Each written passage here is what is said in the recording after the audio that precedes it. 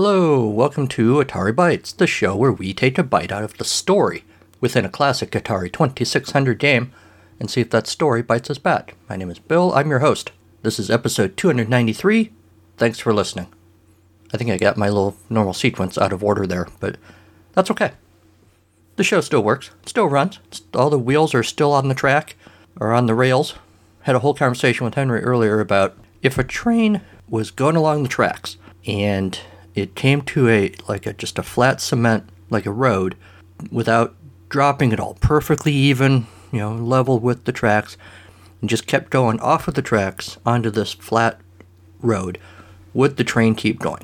His deal was, it's got wheels, the mass is distributed appropriately, it would just keep going unimpeded. My idea is, yes, it has wheels, but the wheels are made to fit over the rails, under normal circumstances, stay on the rails and go like that. So yes, it has wheels and it would roll for a certain amount of time on a flat surface, but before too long, those wheels would buckle or come off or bend or something, and the train would stop. My first counter thought was, well, what about trolleys, like in San Francisco? But of course, those have their own rails too. So I don't know. If you guys are engineers, either the train kind or the physics kind, and you have thoughts about could a train, without any modifications, just drive along a normal road instead of on tracks, let me and Henry know. Sorry, I should say, let Henry and me know. All of that, of course, has nothing to do with this week's game, which in a minute is going to be Condor Attack. But first, we got some feedback. 2 items of feedback this episode from, coincidentally, Sean and Jim from Pie Factory. They both sent in thoughts separately, but they both happen to be the hosts of that show. Sean is also the host of Autobiography of a Schnook, and occasionally the Atari 7800 podcast. So they both had thoughts about my Halloween episode. Jim first, here's what he wrote. A few things about the current episode.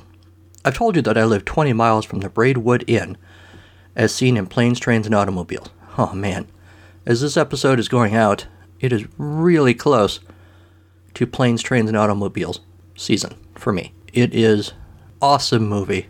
It might be a perfect comedy, but of course it also has really well done dramatic elements to it. Also, Steve Martin and John Candy are beautiful together. It is a crime against entertainment that they never got to do another movie together, because they are perfect. It is probably not an exaggeration to say that I wait all year long to watch this movie. There are times in the summer when I'm tempted to watch the movie, just because I liked it so much. But I don't. I wait, because the movie is set at Thanksgiving, and it feels like I should watch it around Thanksgiving time. American Thanksgiving. So, as this episode is going out, it is really close to time to watch, so I'm pretty pumped about that. Anyway, Jim pointed out to me one day that he lives really close to the Braidwood Inn. He actually sent me a picture of the inn, helpfully pointing out that the exteriors of the Braidwood Inn were used in the movie, but, movie magic, the interiors were filmed somewhere else. Anyway, we're not here, unfortunately, to talk about Planes, Trains, and Automobiles. Jim goes on, well, according to a map on the wall of a bus terminal in the movie Halloween, The Curse of Michael Myers, the town of Haddonfield, Illinois is 10 miles south of that, meaning south of where the Braidwood Inn is. Where the town should be, Jim says, is an empty spot along Route 66. As for the Chucky series, because I commented on various iconic horror movies, Chucky being one of them. As for the Chucky series, when your Halloween episode dropped, it was on episode 3, the new Chucky TV series. And it's surprisingly very good. I expressed some skepticism when I was talking about this in the episode. Jim says, I had no idea how they'd make a series out of it, but they did, and it succeeded. It's really good. I said, in response, that's cool, but it was still a hard pass for me, just because it's not something I'm into. He responded, interestingly enough, the new Chucky series deals with bullying of LGBTQ youth, which is awesome. I think that's great. So that's cool. Chucky, probably not a show I'm going to watch. As I talked about in the Halloween episode, I'm not really into the horror, slasher, Chucky, Michael Myers, all that stuff. It's not for me. So I'm glad it's a good show. I'd hate to think they were making it just to cash in on the Chucky history. So that's awesome. Another thing I talked about in the Halloween episode were sort of very briefly, the origins of the horror genre. Sean made a comment on the Patreon page for the episode. His comment was basically, and I'm sure I'm going to mispronounce it again, for more information on the Grand Guignol, Guignol, go here. And he sent me a link to thestraightdope.com. According to this article, the place is called the Grand Guignol. Grand Guignol. It closed in 1962. The Theatre du Grand Guignol was one of the leading tourist attractions in the French capital. The classic shock theater specializing in productions designed to horrify and sicken. No show was considered a success unless at least a couple of audience members fainted or upchucked on their shoes. In its latter years, with competition from Hollywood horror films and real-life nightmares like Auschwitz, the Grand Guignol became pretty campy. But in its day, it produced some truly terrifying theater that explored, admittedly for low commercial purposes, the dark limits of what to be accomplished on the stage. What you got wasn't all that different than what you might see in a Friday the 13th type slasher movie, except for a couple of key points. This was live in your face and sometimes all over your closed theater, conducted by a disconcertingly intimate space. The place seated only about 285 and the stage measured 20 by 20 feet. The plays were usually short, ran 3 or more to a bill, partook of the queasily amoral outlook that we are pleased to think of as peculiarly French. The characters were typically brutal louts, hapless victims, or both. The guilty often were unpunished. Lovers and friends routinely betrayed one another. For comic relief, the producers might throw in a sex farce, featuring a lineup of seedy characters and illicit affairs you'd pretty much expect in the land of the filthy postcard. Gory special effects, scenes carried out often at close range, no retakes, eyeball gougings were perennially popular, animal eyes being especially useful for this purpose, because they could be relied upon to bounce when hitting the floor. Disemboweling, self-mutilations, throat slashings, rapes, acid in your face, flesh ripped from the bone. The most effective plays being the ones that coupled true grasp of psychology of horror and an over-the-top Gaelic love of the nutso that can weird you out even today. So there you go. We can thank the French, apparently, for Michael Myers and Chucky. Thanks, Sean and Jim, for reaching out. Appreciate that.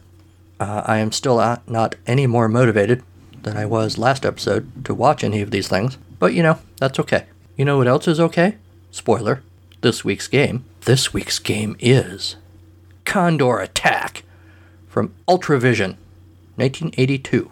I say Ultravision, but when you look at the manual for this game, you're immediately smacked in the face on page 1 with the declaration that this is Funvision Condor Attack. Video arcade system cartridge, Earth-based command directives. Earth-base has evolved 1 million years into the future. An intergalactic dispute erupts into an all-out spatial explosion. Spatial looks like a really cool word, S-P-A-C-I-A-L, but all it really means is occupying a space. So I'm going to take another run at this. Earth-base has evolved 1 million years into the future. An intergalactic dispute erupts into an all-out spatial explosion, time-warping civilization back to the Stone Age. Pitted against each other in a fight for survival is the Condor. Released from 1,000 millennium of extinction, larger and more ferocious than ever imagined, and mankind in his most primitive state. Most primitive state being, according to this cover anyway, naked and holding a gun. Sounds about right, actually. You're in command of the only sophisticated weapon to survive the Millennium Warp. You will be alone at this remote fire base. I don't know why they call it a fire base. Maybe because you future humans who go to the past invent fire, ironically enough, I guess. Face a critical and difficult mission. You must use the Galactic Disintegrator and all your skill and energy to defend against this deadly invader.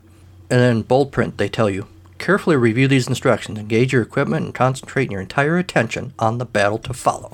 The instructions being basically to put the cartridge in the console, turn it on.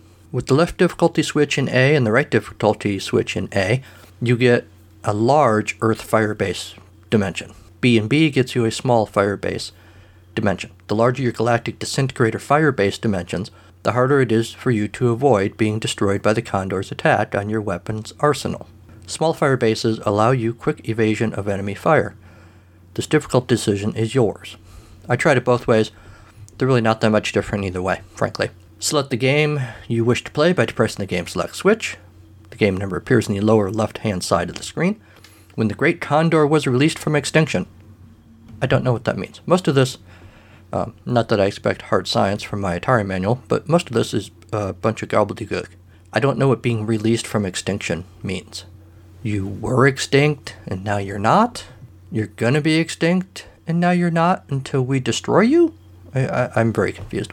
But anyway, when the Great Condor was released from extinction, two smaller but deadlier nemesis, should be nemesis, were also thrown back into prehistoric time.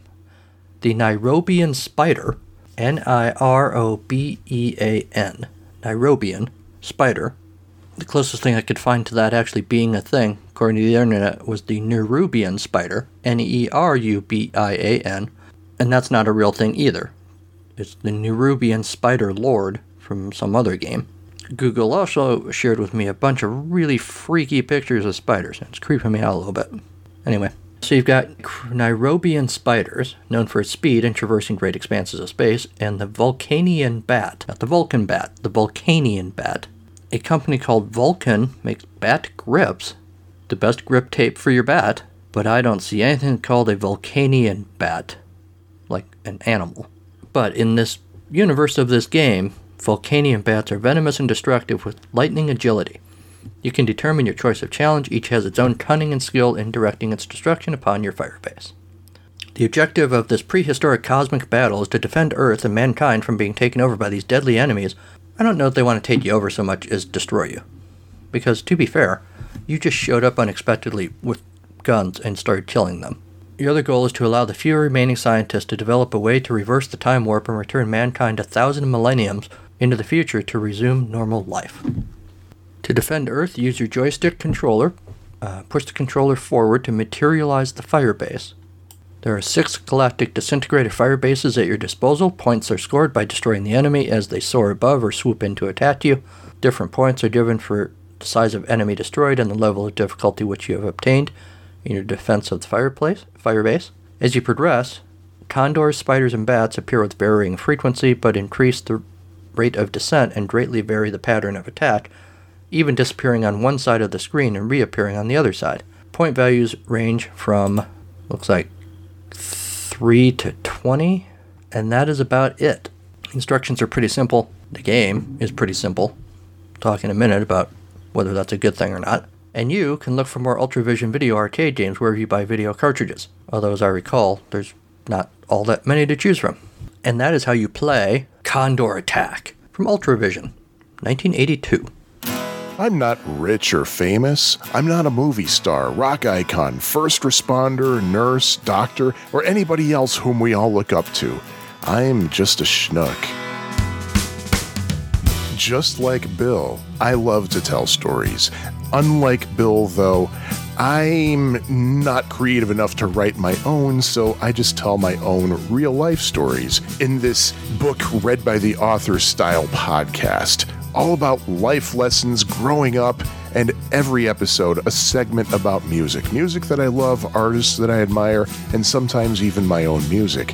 You can find Autobiography of a Schnook on all your favorite podcast suppliers, or you can go to schnookpodcast.com. That's SCHNOOK podcast.com.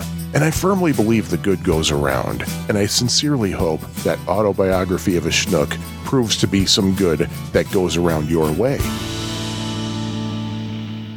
I had never heard of this game until I just happened to randomly see it on a list of Atari games. And I thought, I wonder what that is. I'll put it on the list to do on the show. So I did. So I really knew, frankly, not much about it till today, the day I'm recording it. So it's been a bit of an education.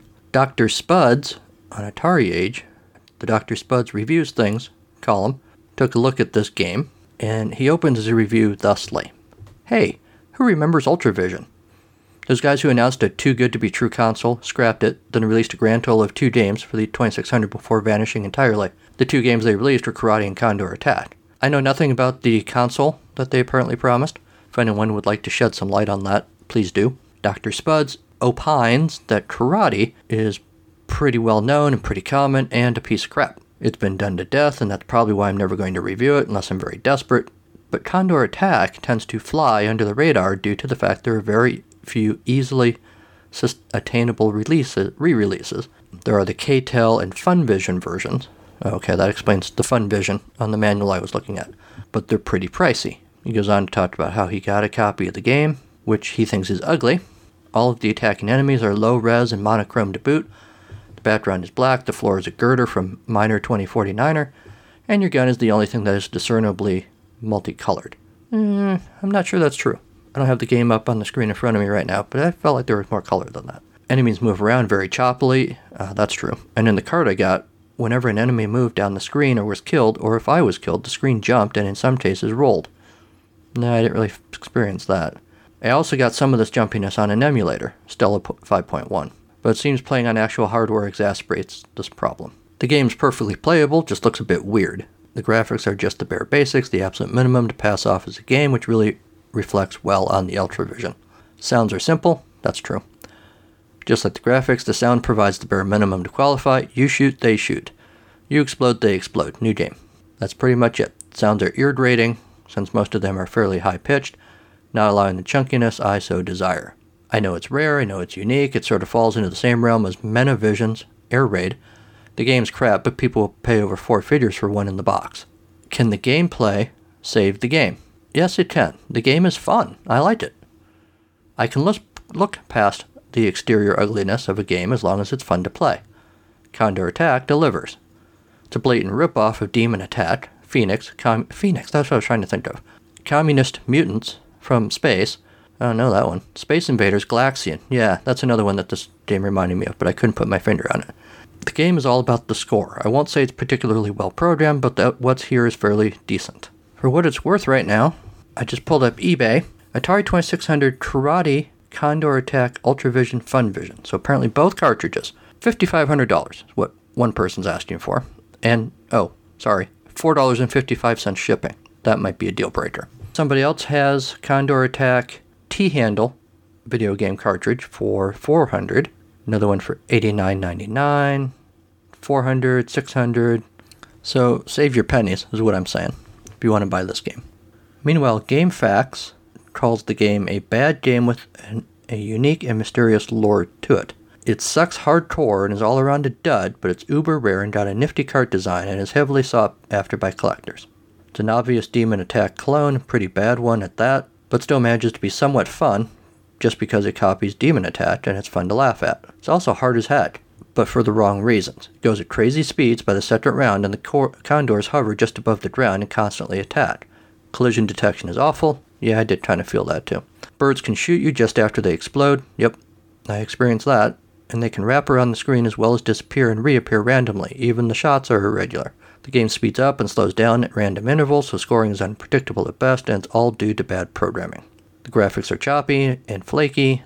The sounds are fine for what they are, but are ripped straight from Demon Attack. And in conclusion, it's one of those games that's fun for curiosity alone, but is a programming mess. It was pirated too many times to count, so if you want to play it, finding one of those is the cheapest bet. Collectors love this one. It's super expensive but bad to play. Another kicker is that Ultravision sold the rights to KTEL Vision, who then later sold another legal NTSC version, making another rare copy of a bad game needed for their collection. Rating 3. On that cheery note, let's talk about California and Andean condors. Condor is the common name for 2 species of New World vultures, each in a monotypic genus. They are the largest flying land birds in the Western Hemisphere. The Andean condor inhabits the Andean Mountains. The California condor is currently restricted to the western coastal mountains of the United States and Mexico and the northern desert mountains of Arizona. Both are large, broad-winged soaring birds. The Andean condor is 5 centimeters shorter beak to tail on average than the northern species, but heavier and larger in wingspan. California condors are the largest flying land birds in North America. Among all living flying birds, the Andean condor is the 3rd heaviest after the Cory bustard. It's important to articulate that word correctly. And great bustard, and second only to the wandering albatross in wingspan. The adult plumage is uniformly black, with the exception of a frill of white feathers nearly surrounding the base of the neck, which are meticulously kept clean by the bird. As an adaptation for hygiene, the condor's head and neck have few feathers, which exposes the skin to the sterilizing effects of dehydration. and solar ultraviolet light at high altitudes. The head is much flattened above. In the male, it is crowned with a caruncle or comb, while the skin of the neck in the male lies in folds, forming a wattle. The skin of the head and neck is capable of flushing noticeably in response to emotional state, which serves to communicate between individuals. They have a greatly elongated middle toe, and the hinder one but slightly developed, while the talons of the toes are comparatively straight and blunt. The feet are thus more adapted to walking, as in their relatives, the storks. The female, contrary to the usual rule among birds of prey, is smaller than the male. Fossils from the Pleistocene era have been found in various parts of North America, including New York and Florida, leading scientists to believe the California condors or their ancestors once lived on the west coast of North America, as well as all the way to the eastern coast. Some scientists also believe that an ancient relative of the condor from South America may have been the largest flying bird ever, with a wingspan of 7 meters. The Moche people of ancient Peru worshipped nature. They placed emphasis on animals and often depicted condors in their art. The Andean condor lives for a long age, 50 years, and has been said that in the wild they can live to 60 years. California condors travel widely to feed on carcasses of deer, pigs, cattle, sea lions, whales, and other animals. Pairs nest in caves high on cliff faces. The population fell to just 22 birds in the 1980s, but there are now some 230 free-flying birds in California, Arizona, and Baja California, with another 160 in captivity. Lead poisoning remains a severe threat to their long-term prospects.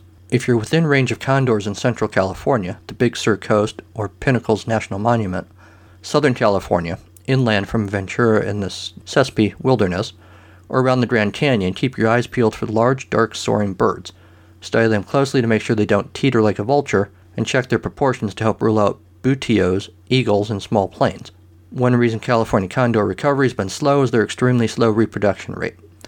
Female condors lay only 1 egg per nesting attempt, and they don't always nest every year.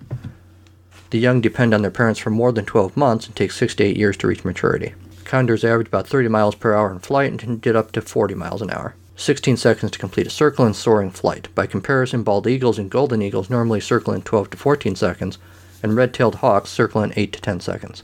Condors can go a week to 2 weeks without eating, and they once foraged on offshore islands, visiting mammal and seabird colonies to eat carrion, eggs, and possibly live prey, such as nestlings.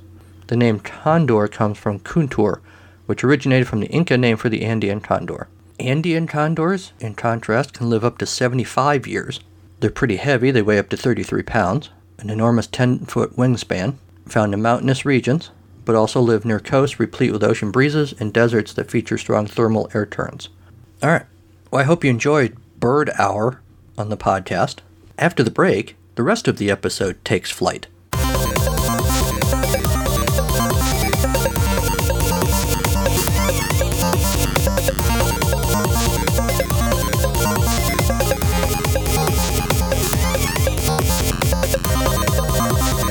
Well, it's that time again.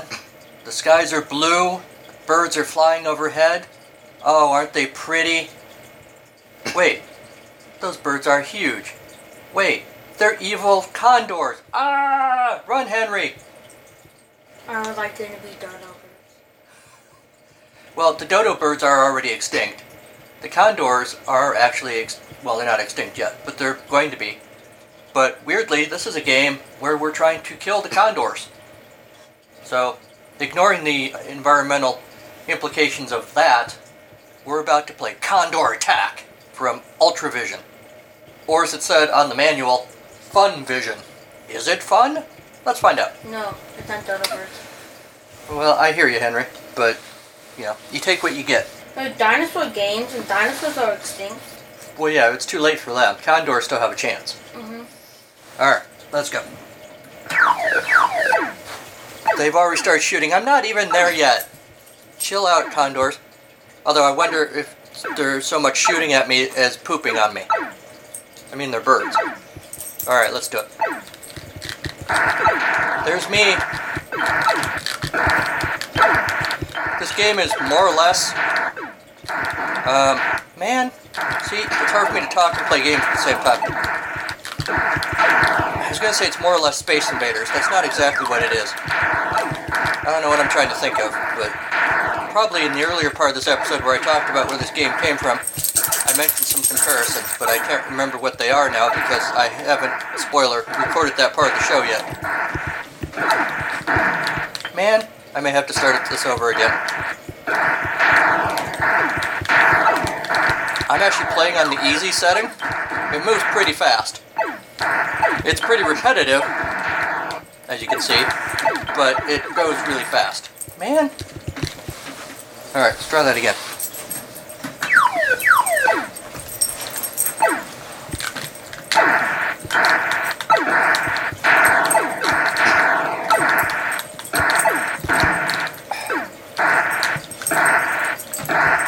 The birds look good. All the flappy wings and stuff.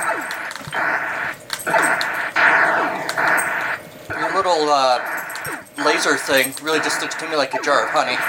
One of those squeezable bear honey jar things. It looks like a rectangle. You think it looks like a rectangle? Where does it go when it reaches the top? Where does what go? The rectangle, it grows. It gets bigger. Yeah? Like, it gets bigger for one frame, and like doubles in size for one frame, and then disappears. Man. Toward the end of a wave or whatever, the birds all go nuts. Like they're doing right now.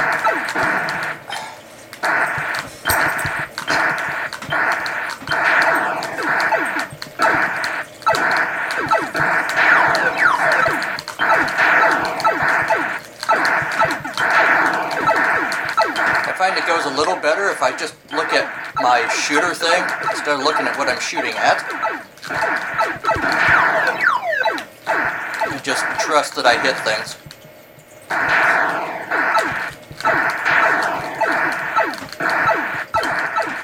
What do you think, Henry? How's it look? I don't know. That was a low-scoring game, but I don't think you get a whole lot of points It's for like shooting anyway. Breakout. What? Like the breakout game. You Breakout? have to like shoot it.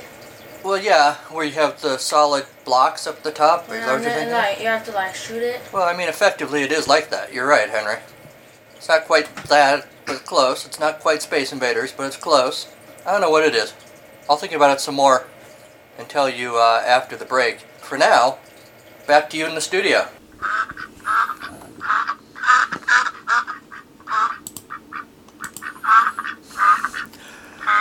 Second Duck on the Right and Other Very Short Stories is my new short story collection. Duck con artists, zombies, things on fire, supervillain angst, and a future without poop are just a few of the topics in these stories. Also the occasional really bad poem. Waddle on over to your favorite bookseller or swim downstream to my website, carnivalofgleecreations.com, for more information. Insert quacking up joke here.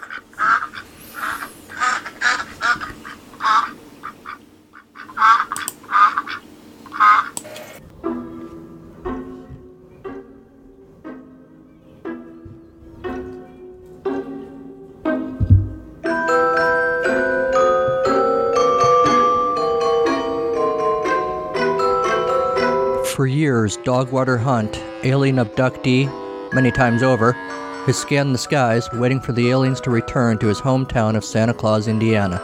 Yes, it's a real place. This year, on Christmas Eve, Dogwater believes it will happen. Dogwater's friend, Cameron Jones, a successful novelist, is struggling with writer's block. A talking goldfish, that's normal, isn't it? And a battle with his ex-wife over her plan to move to England with their 5-year-old daughter. Meanwhile, up at the North Pole, Santa himself has got his own problems. After centuries of being jolly, the constant tide of kids who believe, then don't anymore, is wearing on him. So he quits, hangs up the red suit, and is Kringle no more. Where does he go? Santa Claus, Indiana, obviously. The story of how these three men are thrown together is told in the novel In the Saint Nick of Time, written by the guy you've been listening to this whole episode. It's about time there was a Santa Claus story for adults, so he wrote one. Will these guys save Christmas? Probably. That's how these books work. But you gotta read it to find out how. Go to www.carnivalofgleecreations.com for more information about the book and some of the places you can order it. Happy holidays!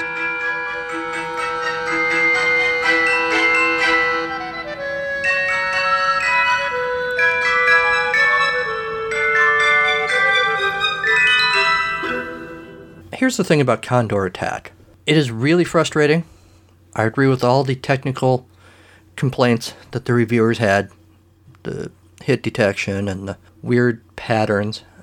I didn't so much see the weird flight patterns as programming messes, so much that as throwing you weird challenges.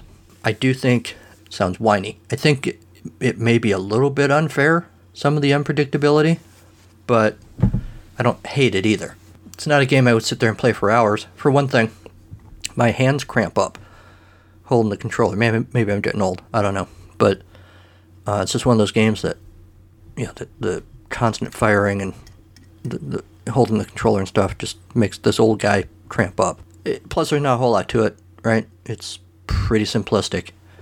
But then, to be fair, so is Space Invaders and Galaxian,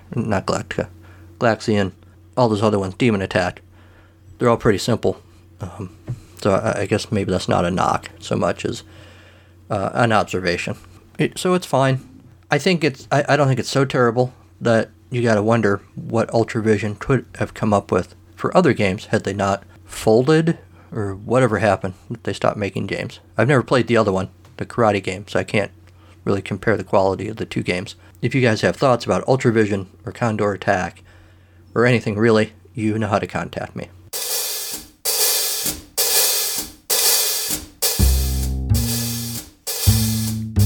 It's story time on Atari Bytes. Yes, it's story time with Bill.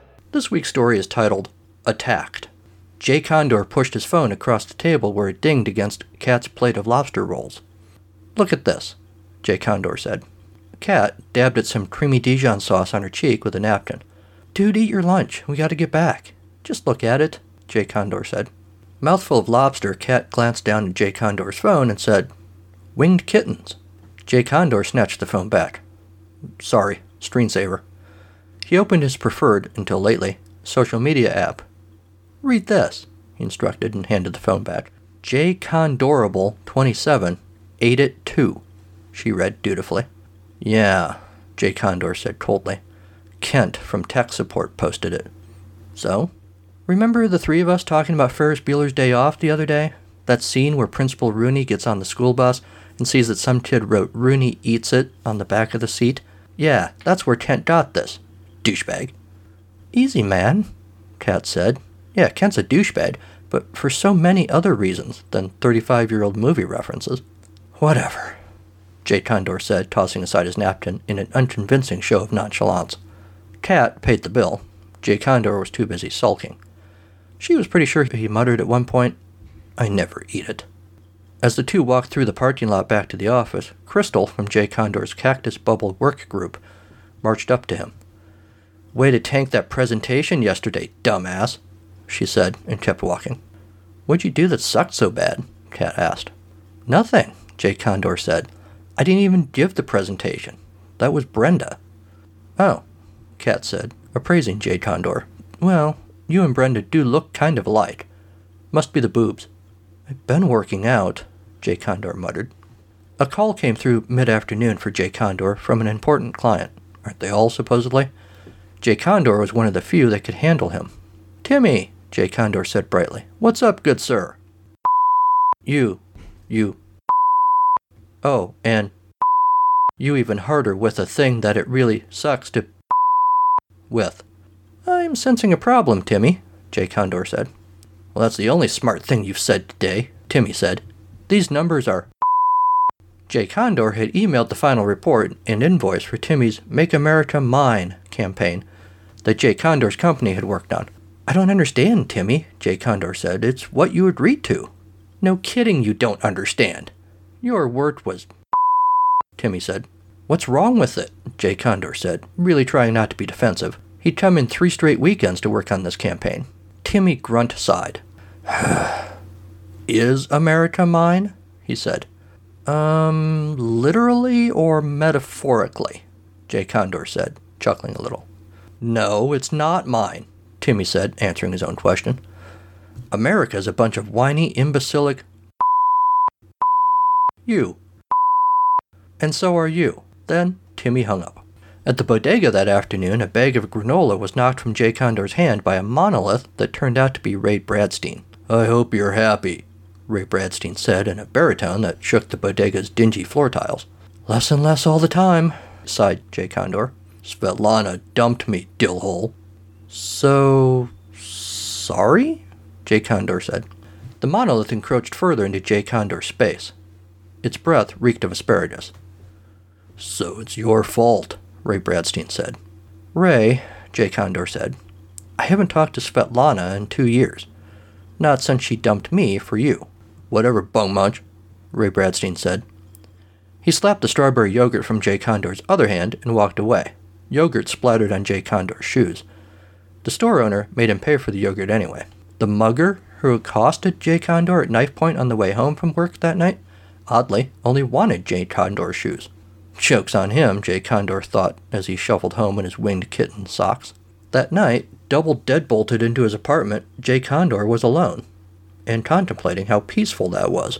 Timmy wants America, Jay Condor said to the framed winged kittens poster over the couch. He can have it. I'm done.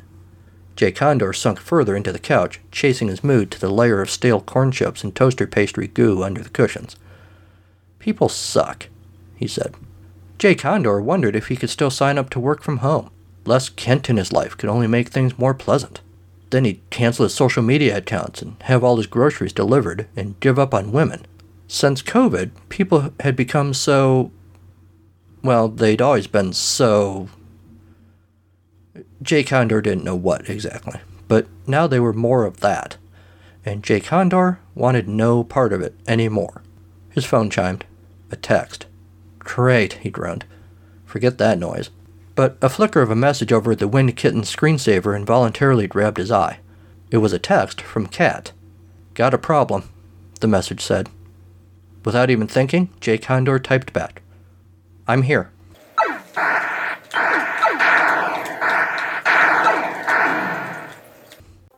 Hi, this is 8-Bit Rocket, Jeff Fulton from the Into the Vertical Blank Generation Atari podcast. And you are listening to the incomparable William Pepper and his wonderful stories of the game within a game on the Atari Bytes podcast. When you are done here, come visit us in the Vertical Blank. Now, back to Bill. And that's our show. Thanks to Kevin MacLeod at Incompetech.com for Creative Commons use of his songs, Reformat, Take a Chance, and Pinball Spring. Thanks to Sean Courtney for the Storytime theme. You should go attack Apple Podcast with love for this show. Make sure your 5-star reviews soar above all the others. Soar, like condor, but not? No? Anyway, email the show at AtariBytes2016@gmail.com. Like the show on our Facebook page. Follow the show on Twitter at AtariBytes. Or follow me personally at Carnival of Glee. You can also check us out on Instagram. And you can even call and leave us a voicemail, because I'm never, ever, ever, ever, ever going to answer the phone. But I would still love to hear from you and share your thoughts with everybody else. And to do that, all you have to do is call 563-265-1978 and share your ramblings with the world. At least the portion of the world that listens to this show. Check out the website, www.carnivalofgleecreations.com, for information and whatnot for this show, for my other show, Atari Bytes. Sorry, that is this show. For my other show, it's a podcast, Charlie Brown. What else are you going to find there? You're going to find information about books that I've written, like Second Duck on the Right and other very short stories, which is out now. And you should go pick it up wherever you like to get books. The website, helpfully, has links to a few of the places that you can get it. But really, wherever you like to get books, you can probably find it. And please do. And then please go leave a review at that place later, telling people what you thought of it. You should also, when you're considering things, consider supporting the show by subscribing at the Patreon page for Atari Bytes. Subscribers can get stuff, starting with my eternal gratitude and thanks on this very podcast, all the way up to and including the ability to help program this show and other cool stuff in between. Also, you can, in a sense, hang out with these fine folks. Michael Tyler, Jose Cazeta, Sean Courtney, M. West, Patrick McCarthy, Jeremy L., Mark Super, and Jim Doble. Fine folks one and all. Thank you to each of them. All right, we are just about out of here. All that's left is to tell you, next time on Atari Bytes. We're playing a game called Cakewalk, which I also know nothing about, other than I gather that it's kind of sort of like Tapper, and if that's true, it's going to be a good one, because Tapper is really a lot of fun. Not to put too much pressure on Cakewalk. So until next time, go play some old games. They've missed you.